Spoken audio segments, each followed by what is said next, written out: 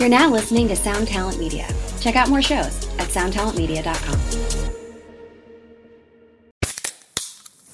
Hey, what's up, everyone? I'm Matt McGachy, the vocalist of Cryptopsy and the host of the Vox and Hops Metal Podcast, where I sit down with fellow metal musicians. We talk all about their lives and music while sharing killer craft beers. If you've ever wanted to sneak backstage and share a beer with one of your favorite musicians, well, Vox and Hops is the podcast for you. This week on the podcast, I had an amazing conversation with Morgan Lander and S.J. Jones about Kitty Pig. There is this episode and over 450 other ones to help you enjoy life, metal, and craft beer. So what are you waiting for? It's time to become a Vox and Hops head. Cheers! Episode 108 of That One Time on Tour is brought to you by the band Chemical City Rebels. Enduring floods, high volumes, and punishing southern Louisiana summers, Chemical City Rebels are here to stay. Blending furious pace with mid-tempo drive and infectious vocal harmonies, they craft what they call stoner pop punk. In April 2019, the band released their debut full-length, A New Plague. With it, they seek to fuse the influences of everyone from Hot Water Music to Queens of the Stone Age by way of the Cars and Type O Negative. For more information on Chemical City Rebels, you can check them out on Instagram and Twitter at Chemical City Reb and on Facebook at Chemical City Rebels. Now here it is, their new single, What We Have Done. When the children weep in forgotten streets, will we realize what we have done?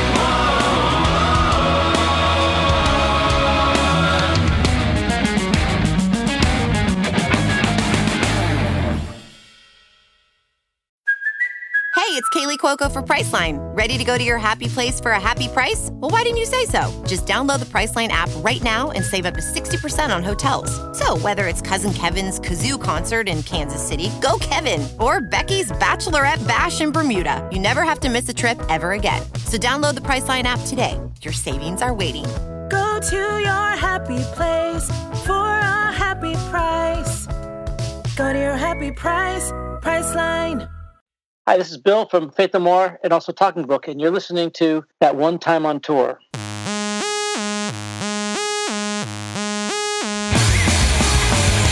for the road, 'cause it's going on and on. We'll be driving through the darkest night until the break of dawn. And we'll be heading for the cities, another show for us to play. To get back in the band, 'cause tomorrow we'll do it all again. It's quiet in the band today. Hey, everybody out there in podcast land, what is going on? As always, this is Chris Swinney, and I am your host for That One Time on Tour. If you're not familiar, this is your first time joining us. This is my podcast where I get to sit down with somebody in or around the entertainment industry and have a stellar conversation. I'd like to thank you guys for checking out last week's episode with JB from August Burns Red. We had a great conversation. If you guys like August Burns Red, make sure to pick up their new record, Guardians, out on Fearless Records. But this week is episode 108, and it is an awesome episode. I got to sit down with Billy Gold from Faith No More and his awesome, like, kind of soundscapey, weird project called The Talking Book. And man, this was like a bucket list guest for me. I grew up listening to Faith No More. I saw Faith No More open up for Metallica and Guns N' Roses in Indianapolis back in like 92. We talk about all of that. We talk about Faith No More, how they got together, how they write songs, getting back together after the hiatus, kind of like breaking up and then getting back together in like, I think 2015. We talk about his new project. It's not really a new project. It's been going on for almost a decade, but they have a new record out. It's this experimental, soundscapey, kind of almost movie score type thing called The Talking Book. And their new record 2, The Talking Book 2, is out on Cool Arrow Records, which is the record label that Billy runs and he owns. So check that out. I'll play some of that at the end of the episode. Before I get into this awesome episode with Billy, I'm going to tell you guys, the virus is still here. There's a lot of stuff going on in the news, and maybe it seems like it's not, but it is still here. Here in the town of Muncie, Indiana, where I live, we are like third on the New York Times list for like new cases. So it's still kind of still scary. I'm not working. I'm doing, like I said, remote guitar lessons and everything. If you're interested in some remote guitar lessons, hit me up. We'll take care of it. But yeah, the virus is still kicking. But we have all this new stuff going on. I do want to, touch on it a little bit. The protests that have been going on, over the murder of George Floyd out in Minneapolis, Minnesota. I was disgusted when I saw the video. I'm glad that today they have charged all of the police, not just the main guy. But yeah, it's everybody's talking about this. You guys don't want to really hear me preach about anything, but there is racism in this country and in the world, and it's a taught thing. Nobody is born a racist. And, living here in the middle of the country and also living in Alabama, I have experienced it a lot of places. And I will say that I've said stuff to people. They've said things, they think they're hanging out with a lot of white people. They can say whatever they want. And I always tell them to shut the fuck up. And I'm not trying to be big bad hero or anything, but that's what we have to do. If you guys experience that, and I'm talking to white people right now, if you experience that, somebody's saying something, you say something back to them. That's the only way this is going to change. And the protesters, many of them are peaceful and they're exercising their right to protest. And some people are ruining it. They're opportunists and they're causing violence and havoc. And it gives it a bad look, and I wish that wasn't happening, but that is the case. But hopefully this will bring some change in our country as well as other countries as well. But yeah, it's a really important thing. And I hope that you guys out there are safe. I'm sure some of you are probably participating in some of the protests. They are having protests here in the town that I live in as well. And so far, I think here in Muncie, everything's been fairly peaceful. But I hope that you all are safe out there. I hope you are well. And I stand with the protesters for what they're doing. And I hope things get better. So that's all I will say about that. I just wanted to touch on that. We don't really talk about a lot of heavy stuff on this podcast, but you know, the world is kind of crazy right now. I guess my internet was down for a while today, and the people at Comcast said that there was a solar flare. And I mean, what else is going to happen in 2020? It's a crazy year, but I love all of you out there. Thank you for listening to this podcast. If you're driving in your car, if you're hanging out at home, whatever you're doing, thanks for coming along on this ride, and hopefully I can entertain you. So let's get some business out of the way. I do have some awesome sponsors for this episode.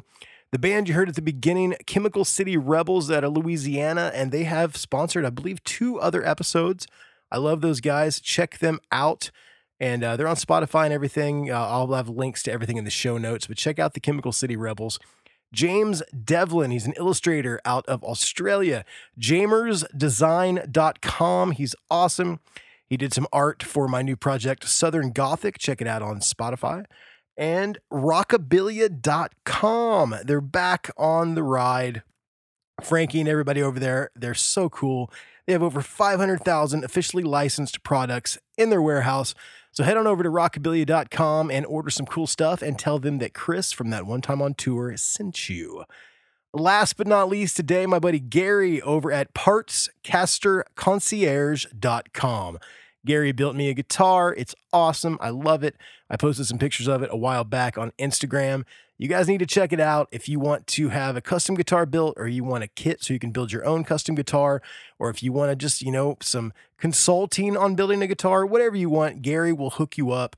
Check it out over at partscasterconcierge.com. You can also check them out on Instagram as well.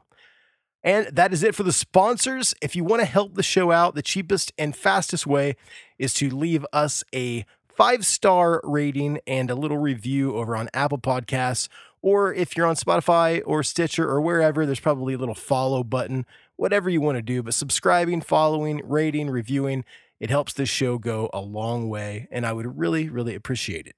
If you want to get involved on a financial level, you can head on over to the Patreon. That is patreon.com/TOTOT podcast. If you can't remember that, just go to TOTOTpodcast.com and all of the pertinent links are there.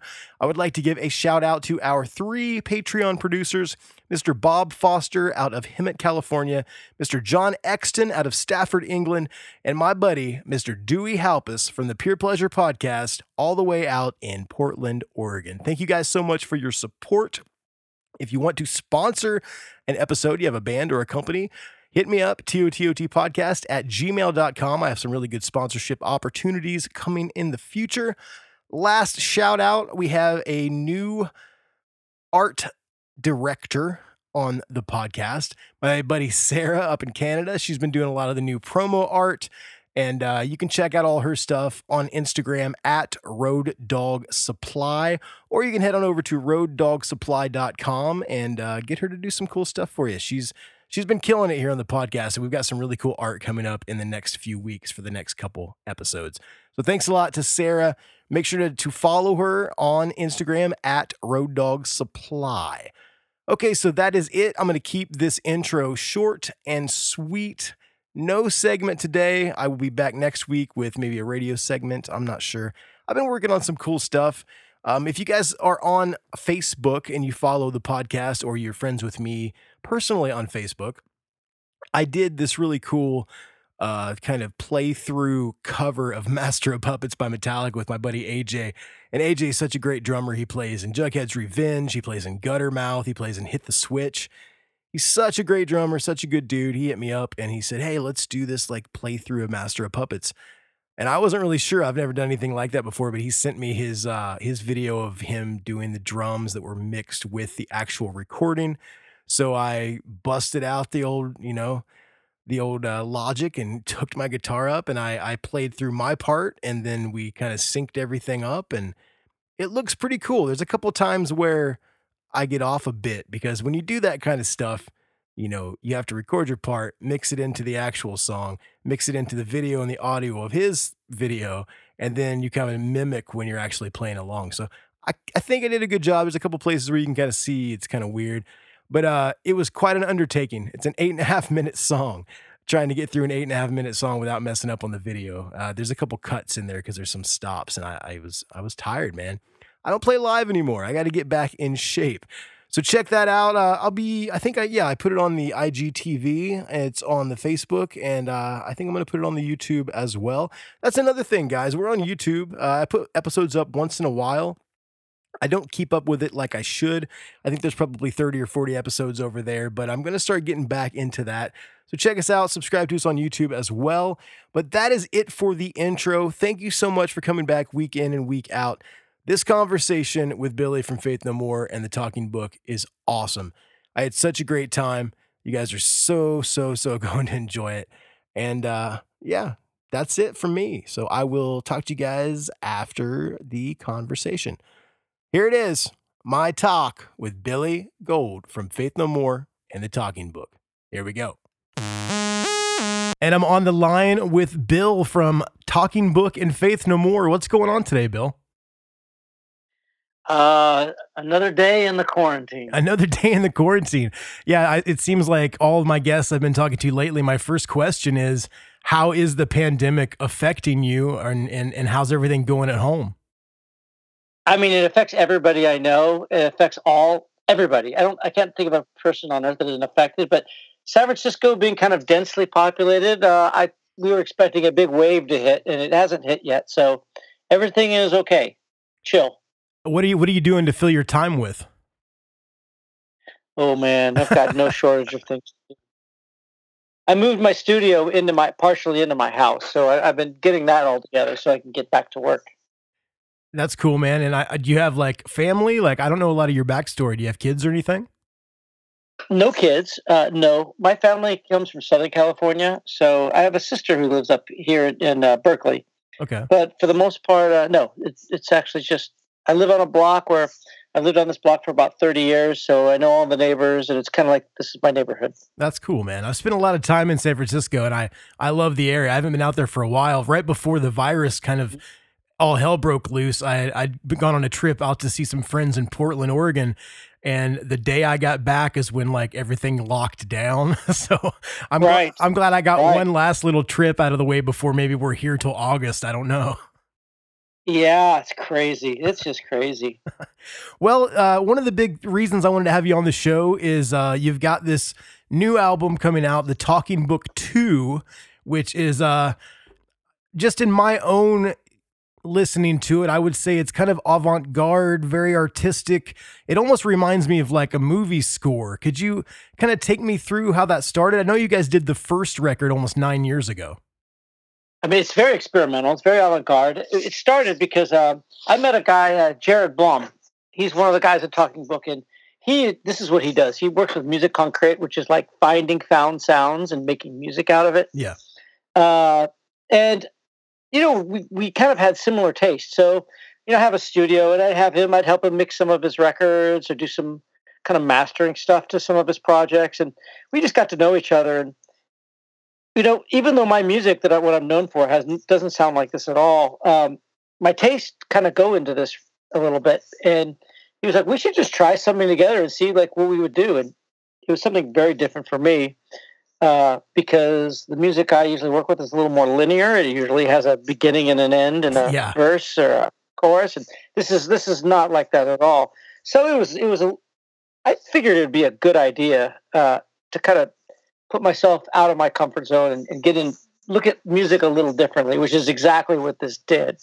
So we did that in 2011, and we got Dominic joined the band, and he was a friend of Jared's, and these guys kind of knew this genre really well. I was kind of like the guy taking their lead, but we got to a point where we started doing shows, and we started getting our groove down, and we just figured, hey, let's do another project, and I think it took like 6 years. Wow. And that's this. And what I was reading when I was reading up on the project, I heard that there was like a studio flood and there was all kinds of stuff in the 9-year interim between the records. Can you take me through like some of it? Seems almost like it was cursed, right? My studio flooded twice. Wow. I was in this part in Oakland, but it's a little bit under sea level. And when it rains really hard, the sea level the sea rises, the drains fill up. And it happened once. Got everything out of my studio. It was a heroic effort by the guys at the studio because I wasn't even there. And then I had to put it all back together again.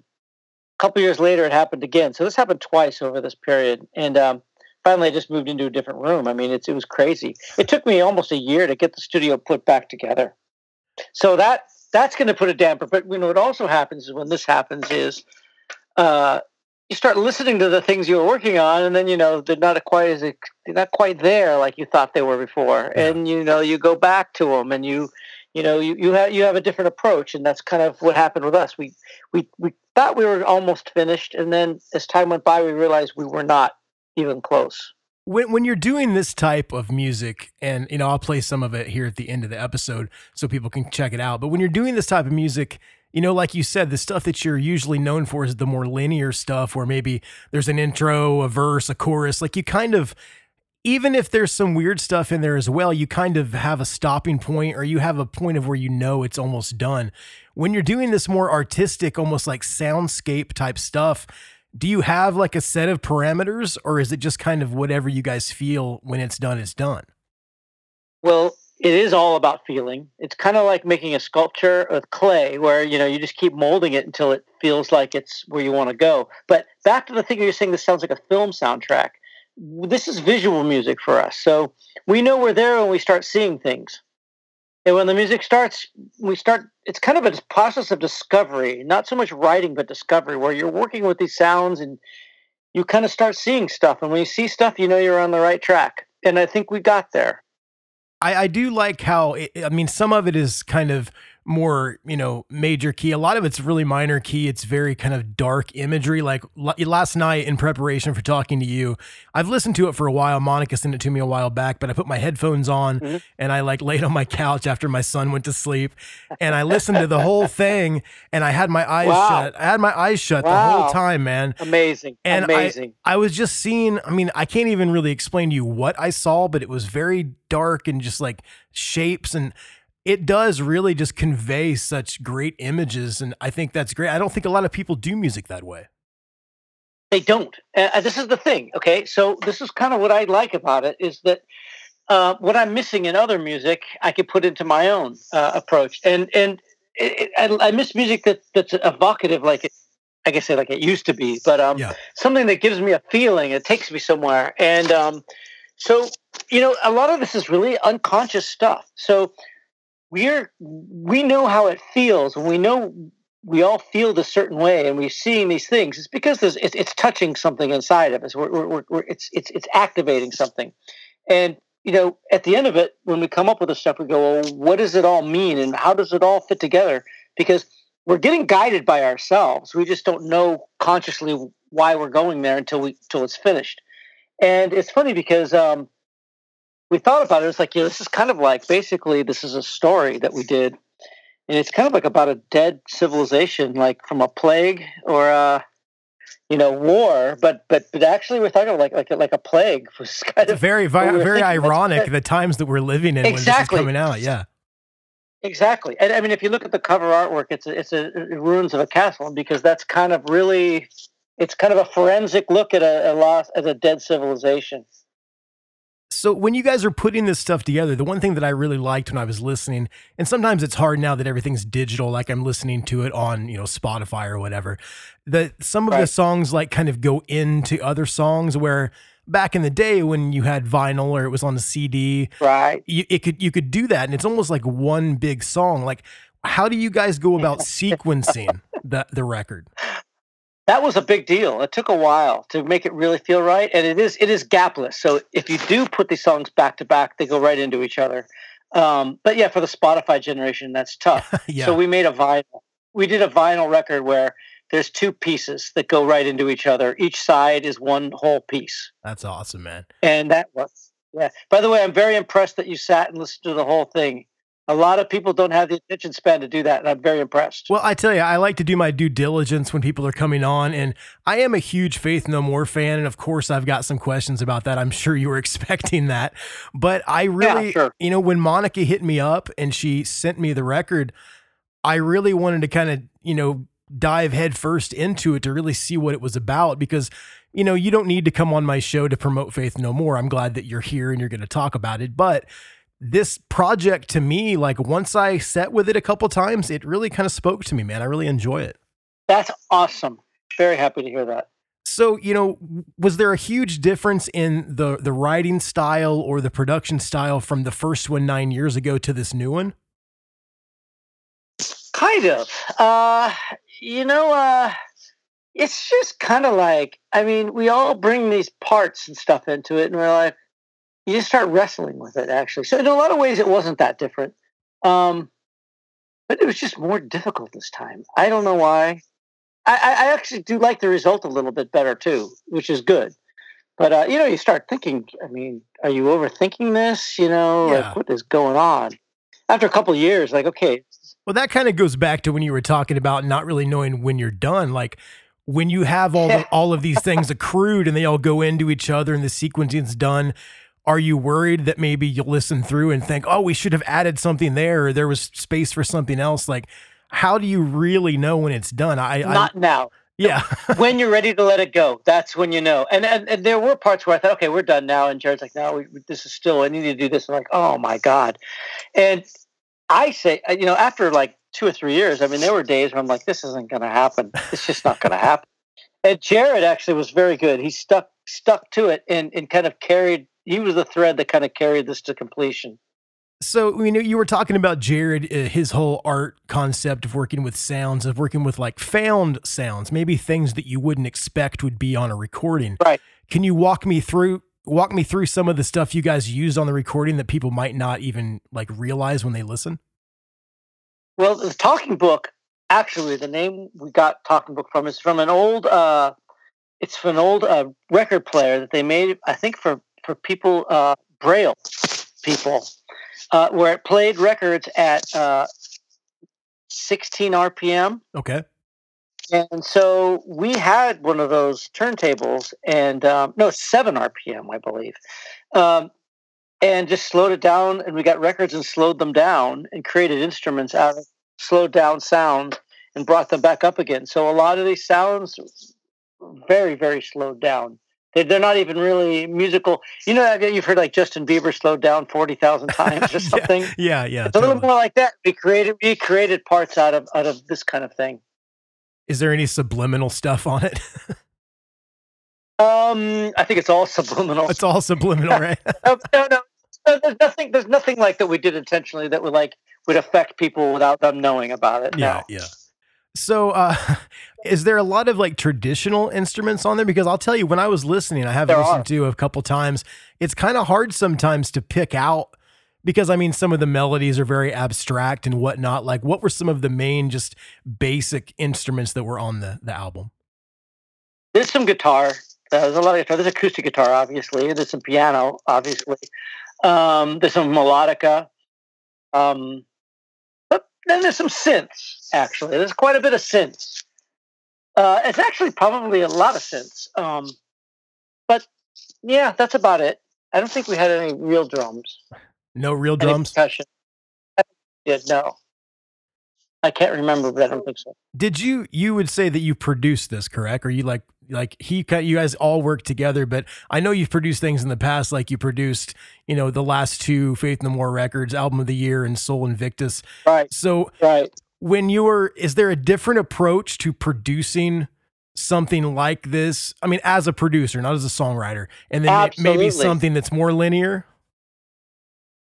Yes. There's a lot of things. You still has to kind of be a statement, right? Yeah. So you have to tie in things together, and there's things that get in the way of other things. So there's that weeding out process.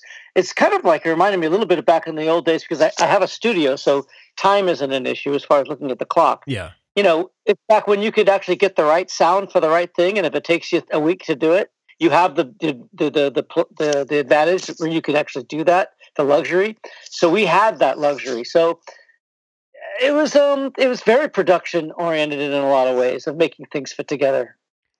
And I take it you're probably running digital stuff, Pro Tools or whatever. So doing this artistic kind of soundscape thing, you had unlimited tracks. So, I mean, that's probably another thing of like, when do we stop adding stuff, right? Absolutely. Hey, sky's the limit. No doubt. No doubt. Do you prefer working on tape? I mean, like in my career, bands that I've been in, I've done records on tape and records, on Pro Tools. And I will say that I wasn't the one doing the razor blade editing when we were doing it to tape. So I don't really know if I have like a preference, but I know that you've probably done both. So do you kind of miss doing it the old school way? I do, because they had record company budgets. Yeah, right. But no, actually, tape. I'm glad I came from that generation, because it really I learned how to play the part correctly before I went into the studio. So it really made me a better musician, because it makes you focus. When sometimes, if you have the luxury to do things and fix things later, you just don't put that kind of focus into it. Sometimes I've noticed. So, I would like to talk a little bit about your, I would say old band, but you guys are doing things again, with producing, having your producer cap on and producing the album right before you guys kind of broke up or went on hiatus. And then the new album, Sol Invictus, coming back. This kind of goes hand in hand with that last question. Do you approach producing something that you're a part of different than maybe producing just a band that you're hired to produce? Good question. I mean, the reason I actually got into production was because as a band, when we first started, we were into control, right? There was back in the days when there was major labels and everybody, brought in producers, and we were very protective over our stuff. So we did most of the pre-production ourselves. By the time we go into the recording studio, we already knew what we were going to do. And what I realized was, even though it didn't have to do with engineering and moving microphones, it had a lot to do with production. So my approach to Faith No More is kind of this. Our roots was writing and arranging our own material. So my role doesn't change much there. It did change a little bit in that, I picked the microphones and things like that. And I had to learn how to do that, obviously, over, a couple decades. But it's not that different. So when you guys are writing, in Faith No More, how do you guys go about doing that? Are people bringing in full songs? Are you guys jamming stuff out? Like, how does that all come together? Both. Sometimes people have fully worked out ideas. Sometimes we just come together and we just come up with stuff. Either way, whatever works, no rules. Was there a huge difference or like a weird vibe in your songwriting when you guys finally came back and did the new record? Or was it all the same? No, it was different. We had a 12-year gap where we didn't even see each other. So, we go in different directions and we bring back what we, where we were with us. I could tell you what I brought into it. I was really missing songwriting. Like, I was missing hearing in music songs that were deliberate and written as songs and full pieces and not just jams of different riffs strung together. That was really getting me bored. So I went into it with that perspective. I don't know if I do the next one, I would work that way or not. I mean, every stage and every record is kind of its own process. So does that mean there's going to be a next one?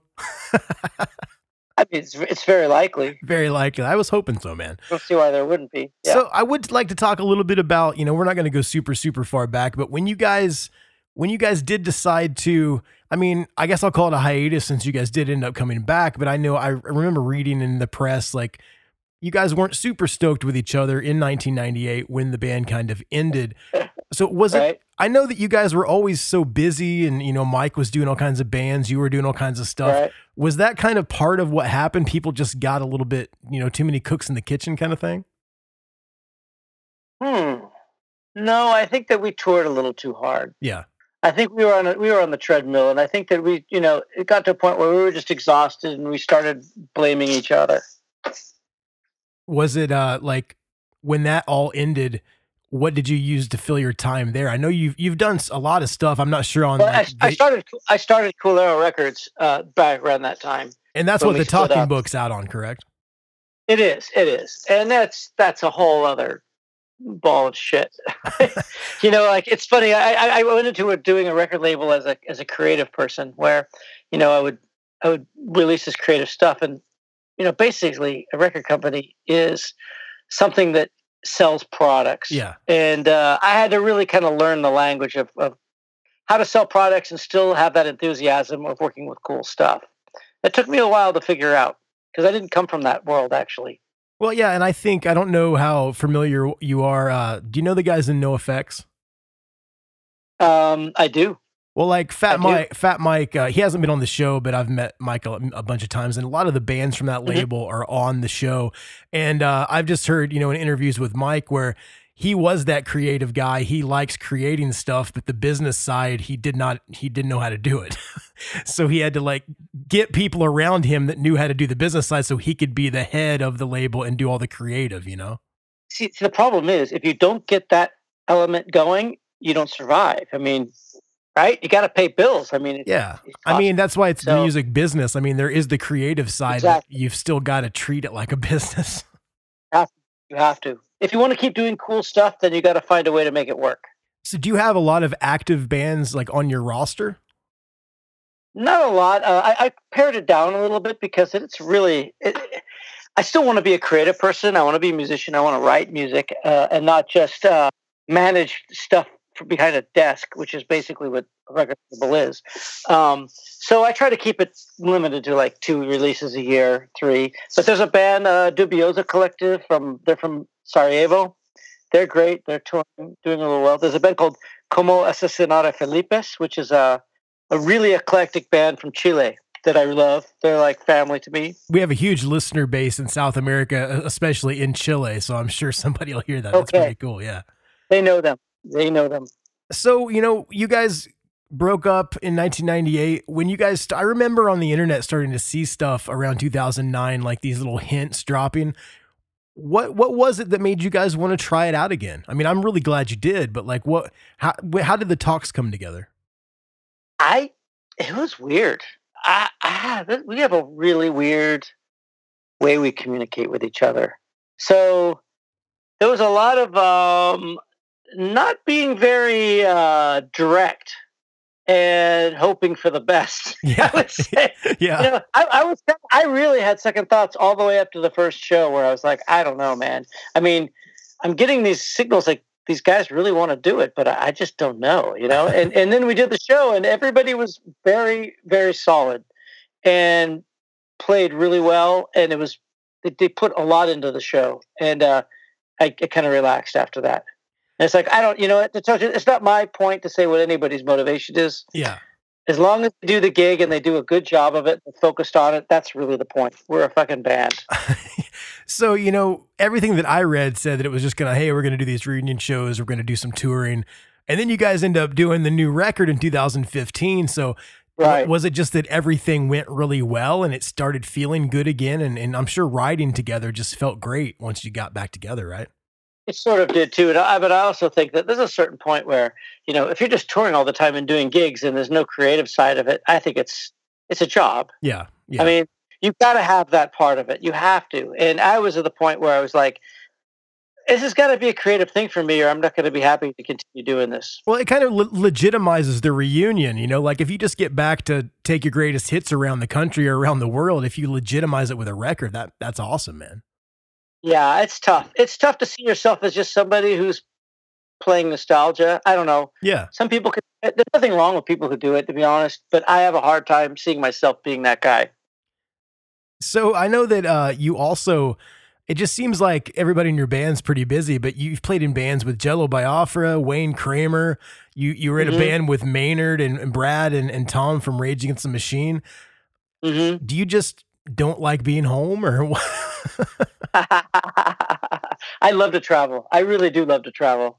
That's a drug that I think I'll have with me the rest of my life. So are you pretty into the punk scene then? I mean, from back in the day, because I was reading about the band with Jello and the band with Wayne, Faith No More. I know there's some punk elements in there, but was that something that kind of spoke to you early on? Oh yeah, that's how I grew up. I mean, I think I heard the Sex Pistols when I was like 15, maybe 15 years old. That was it. I mean, before that, I was listening to my friend's Big Brother's progressive rock records, and that just went right out the window. So that's my world, actually. I come from the punk scene, really. It's up till about the early 80s, and then I kind of transitioned to something different. What exactly did you transition into? Because I mean, like I said, with Faith No More, like musically, you can hear those elements of punk and metal and funk and everything. I loved it so much when I was young because it kind of encapsulated everything that I liked in one band. Well, it's funny. I mean, so we were the drummer, Mike Borden. He came from a more metal background, and he came over to my house once, and he's like, "Look at this album. This is my friend Cliff's band." And it was Kill 'Em All. Oh my god! And I was like, look at these guys. These guys have fucking bell bottoms. What the fuck is this, right? Put it on. I was like, oh my god, this is heavy metal, but it's actually really good. I hated heavy metal. I absolutely hated it. I hated everything about it. Metallica was the kind of thing that kind of was like it was kind of a bridge towards appreciating that kind of music. So I got into Led Zeppelin, Black Sabbath and stuff via Metallica. Well, my friends and I, we've always been huge Metallica fans. And the one thing that we always said, since we were big punk fans also, is that Kill 'Em All is almost a punk record with solos. Like absolutely, it's metal, but it's that, like you said, it's that bridge, it's when the American thrash stuff kind of mixed with punk, And then you started going to shows. Like I'd go to punk shows and they'd see guys with Venom on their jackets. You would never have seen that.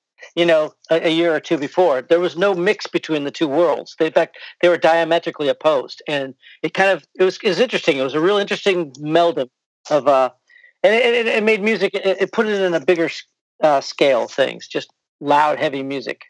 When you guys were getting the band together there at the beginning and you were writing and, playing shows and playing around that area, were you playing a lot of shows with like different kind of bands, like metal bands, punk bands? What was the scene like back then? Oh, we couldn't play with anybody. We were so weird. Like we played with punk bands, we played with metal bands. They all kind of didn't really like us. It didn't really work. Even when Metallica took us on tour, like we thought that'd be amazing. We're playing in front of all these people every night, and people didn't get it at all. Until then James would come out and play a song, would play War Pigs with us, and he really helped us actually, because he kind of translated us to other people. Once they realized it was okay because James liked us, they started listening to our music like with respect.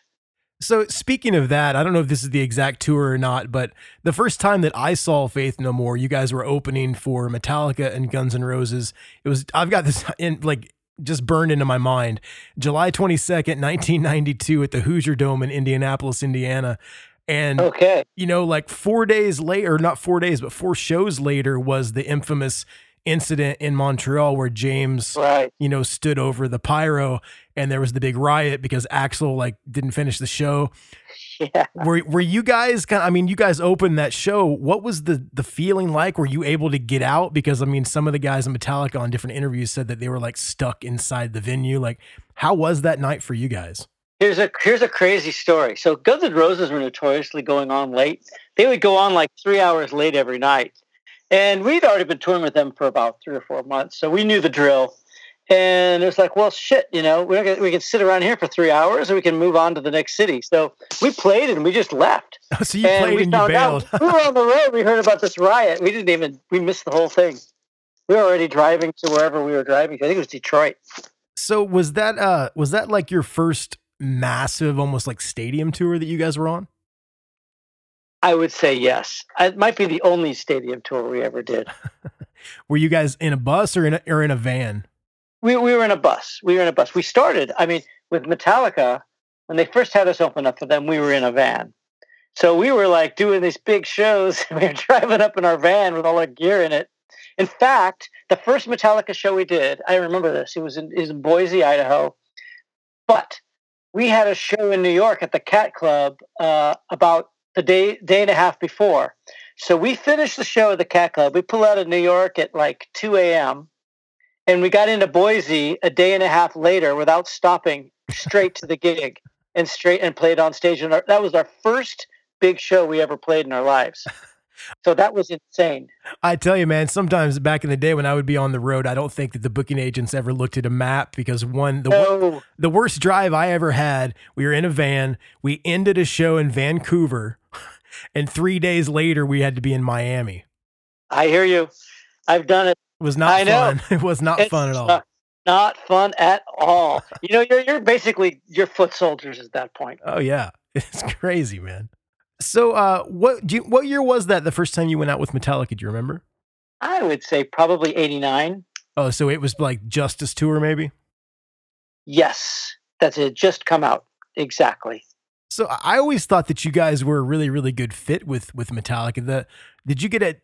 I mean, I'm sure you guys are all tight and close on that Guns N' Roses tour. Like, did you get to hang a lot with those guys, or were they kind of standoffish or not? I mean, they were the biggest band in the world at the time, so they were in a different orbit than us. We saw them walking down the hall or at the catering, but we didn't really socialize that much. I just always remember the first thing that I thought, because I'd listened to you guys a lot before I saw you on that tour, and I walked in and my friends and I sat down. I think I was, 92. I was trying to think. It's probably like 13, 14 years old.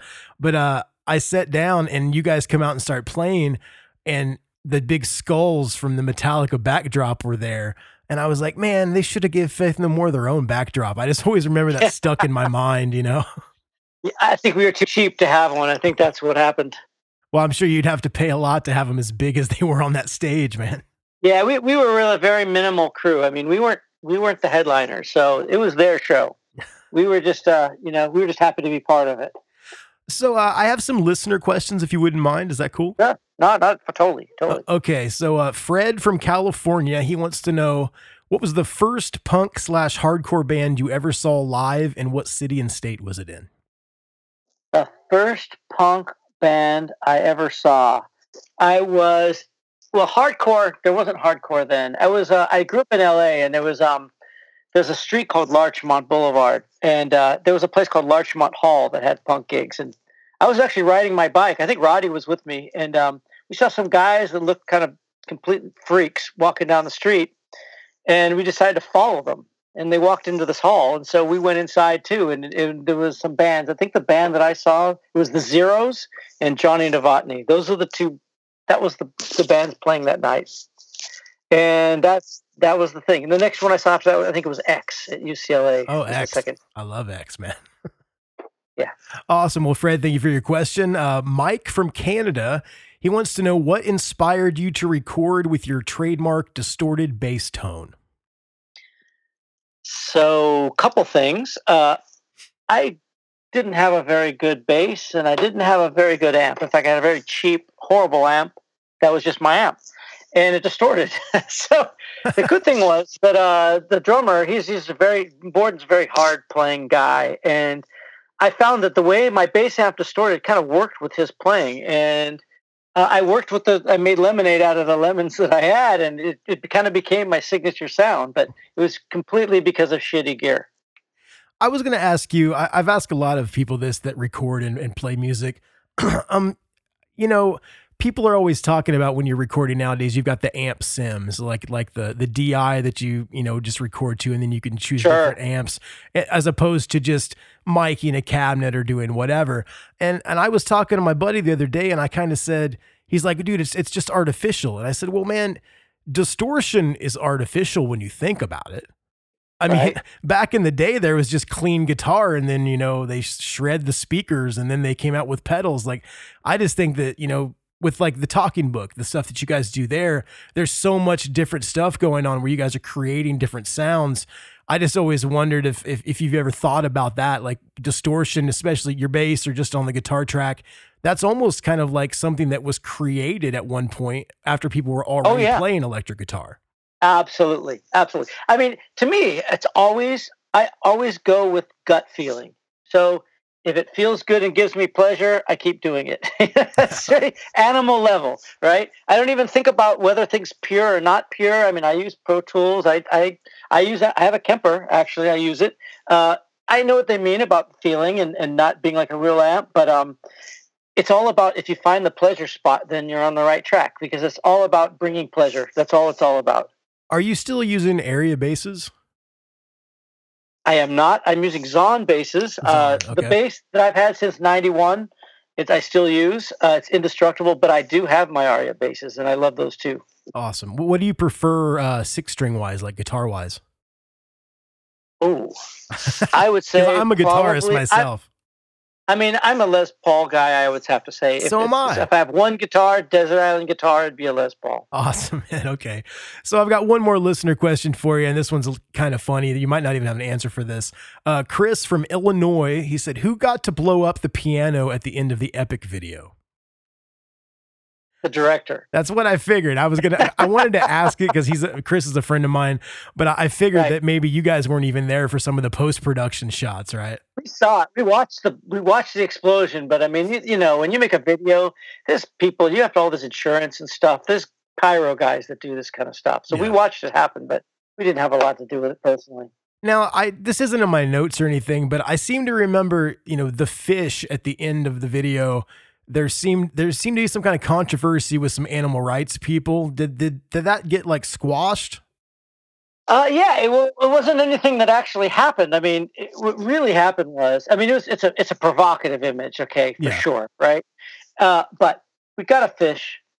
We took it out of a bucket of water for about 5 seconds and filmed it in slow motion, breathing. Put it back in the water. Nothing happened to the fish. But it looked, you know, when you stretch it out like that, it's, you know, you're there gasping for air with the fish, and that was kind of the point. I mean, it's just an evocative image, and people did, you know, get a little upset. But what are they really going to get upset about? The fish wasn't harmed.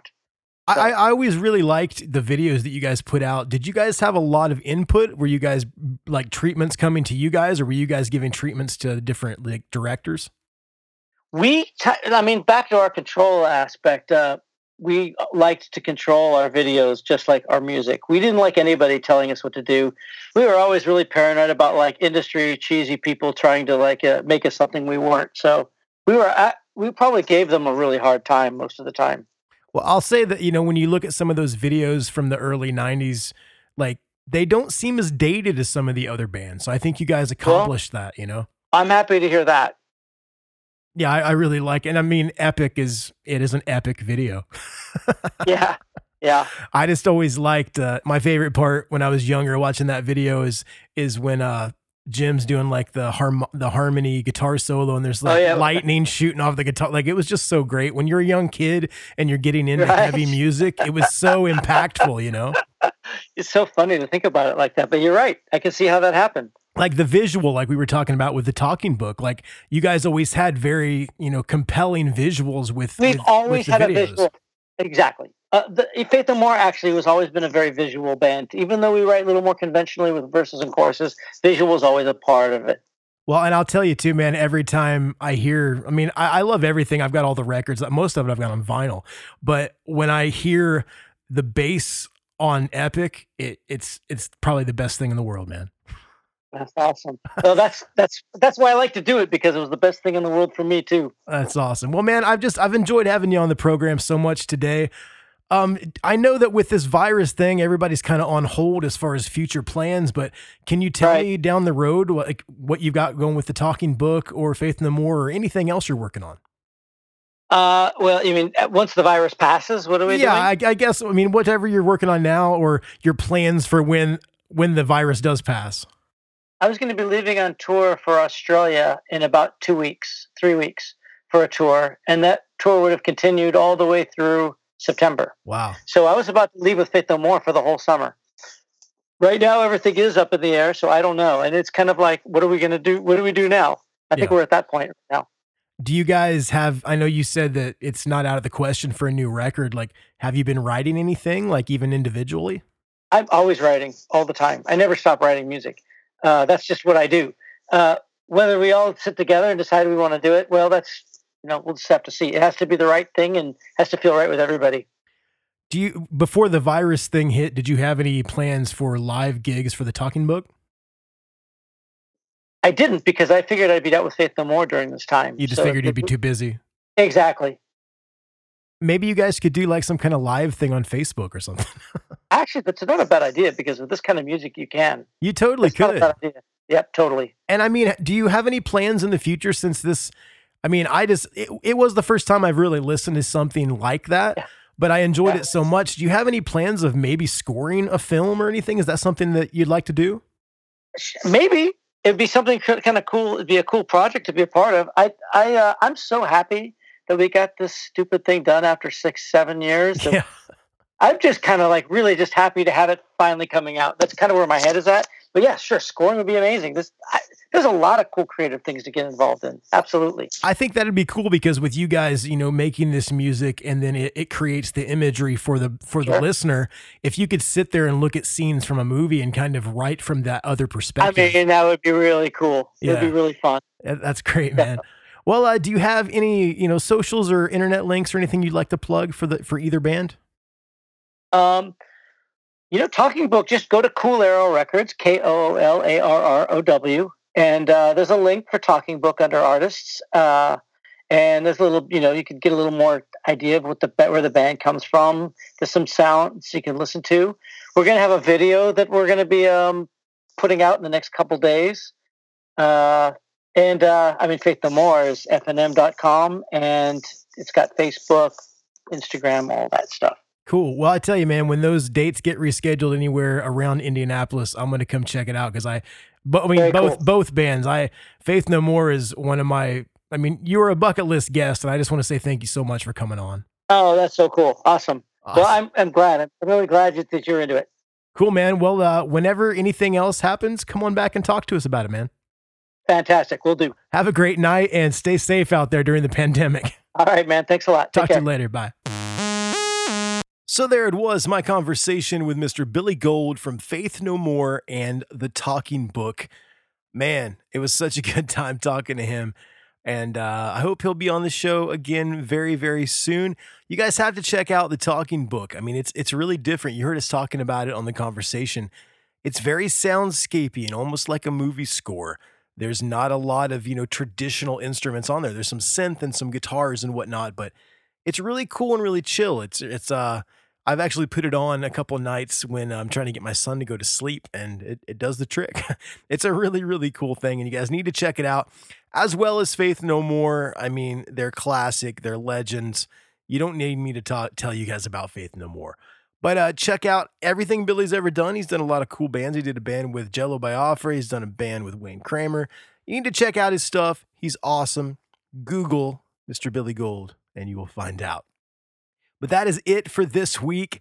Thank you guys so much. Thank you so much to my sponsors, Chemical City Rebels, JamersDesign.com, Rockabilia.com, and PartsCasterConcierge.com. Thank you so much to all the patrons.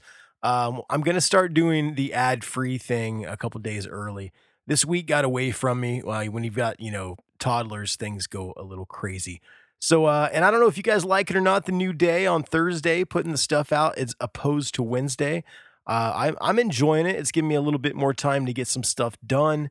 And so I think we're going to stick with Thursday for a while, at least while I'm still in quarantine, because it works a little bit better with my schedule. And that's it, guys. If you want a remote guitar lesson, hit me up. I do all styles, all, music theory, songwriting, whatever you want to do. We'll take care of it. Hit me up, tototpodcast@gmail.com, or on any of the socials at tototpodcast. Once again, you can get all of the awesome links for anything you want to do and stay in touch with us over at tototpodcast.com. You can sponsor an episode. You can join up on the Patreon. You can, read some stuff about me. You can read some stuff about the guests. You can do all kinds of cool stuff over there. So check it out, tototpodcast.com. Thank you once again to Sarah, our new art director over at Road Dog Supply. Check them out on Instagram, also at roaddogsupply.com. Subscribe, rate, and review wherever you listen to podcasts. If you guys are feeling generous, you don't want to do the Patreon, but you do want to help out the show, you can always make a one-time donation on Venmo at Christopher Swinney. That is ChristopherSwinney. I would appreciate it. It helps the show keep going. And I've had a couple really cool donations, so thank you guys so much for that. I appreciate it. next week on the show. I've had a lot of people asking about this. When's it coming out? When's it coming out? Because I recorded this a long time ago. Mr. Jake Kiley from Strung Out is on the program next week. So everybody out there that's been emailing and hitting up the Instagram and everything, Jake from Strung Out will be on the program next week, and it's a good one. We talk about all kinds of really cool stuff. And yes, wouldn't you know it, Metallica comes up. I think I sneak Metallica into almost every interview. Someday, maybe I'll get James or somebody on the show. That would be pretty awesome. And I can dream, you know. I will tell you guys, I am very, very close to a bucket list guest. I cannot believe that this might happen, but it may happen. I'm talking to this certain person's quote unquote, I'm doing little finger quotes, they're people. And it's looking good. So we will see if that happens. I'm not going to give the name out because if it doesn't happen, I don't want to be called a liar. And there's a huge chance it might not happen because it's next level. So we'll see what happens with that. But thank you once again. You guys are here every week. I wouldn't even know it if you weren't here every week, but most of you are here every week. I've got a lot of subscribers on the old Spotify and Apple. I found out how to do the Spotify for podcasters, and I found some really cool information. You guys use both. I thought everybody just listened on Apple. But it's going really well over on Spotify. So thank you so much to the Spotify listeners. Some big news over there. Mr. Joe Rogan, the king of podcasting, he is going to be exclusive to Spotify. I think he made like $100 million or something. So yeah, that's something to strive for when you've got a podcast. But I will see you guys next week with Jake from Strung Out. It's a great episode. Don't miss it. Hit that subscribe button and come on back and check it out. I'm going to leave you with a couple tracks. I'm going to play a Faith No More classic first, and then I'm going to play some The Talking Book after that because it's a little bit more chill and you can just kind of, let it lull you off and relax. So first up, classic song, one of my favorite songs, one of the first songs that really got me into Faith No More. I mean, everybody says Epic, and that's wonderful. I love Epic. But this song, Falling to Pieces, is so good. The video is so good. The bass line's so good that Billy plays. The guitar work by Jim is so good. Mike Patton's vocals, I mean, it's awesome. So I'm gonna get out of here, but first I'm gonna play Falling to Pieces by Faith No More, and then The Talking Book with Thermal Drift. I love you guys. Be careful if you go out to the protests. It's peaceful protesting is what we want. That's what we want. So just be careful if you go out there because there's always, like I said, those opportunist people that are trying to make it different, and we don't need that. But I will see you guys next week. Stay home if you can. Wash your hands. Don't touch your face. Love everybody. Just, spread kindness. That's what we need to do. And I know that sounds real cheesy, but we need to do that. We need to be kind to everybody. And I'll catch you next week. Chris, out.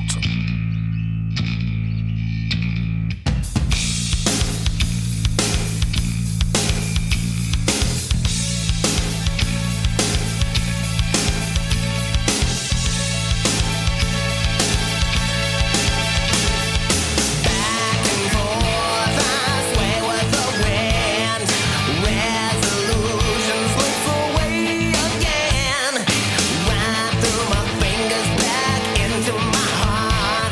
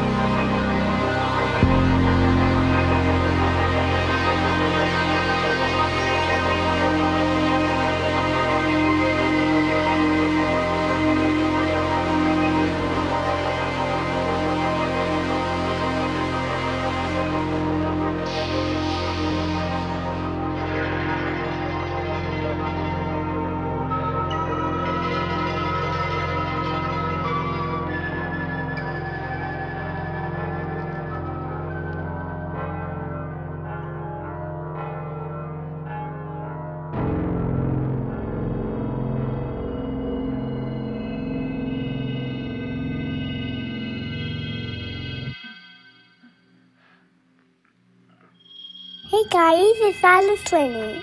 And I see you last one time after.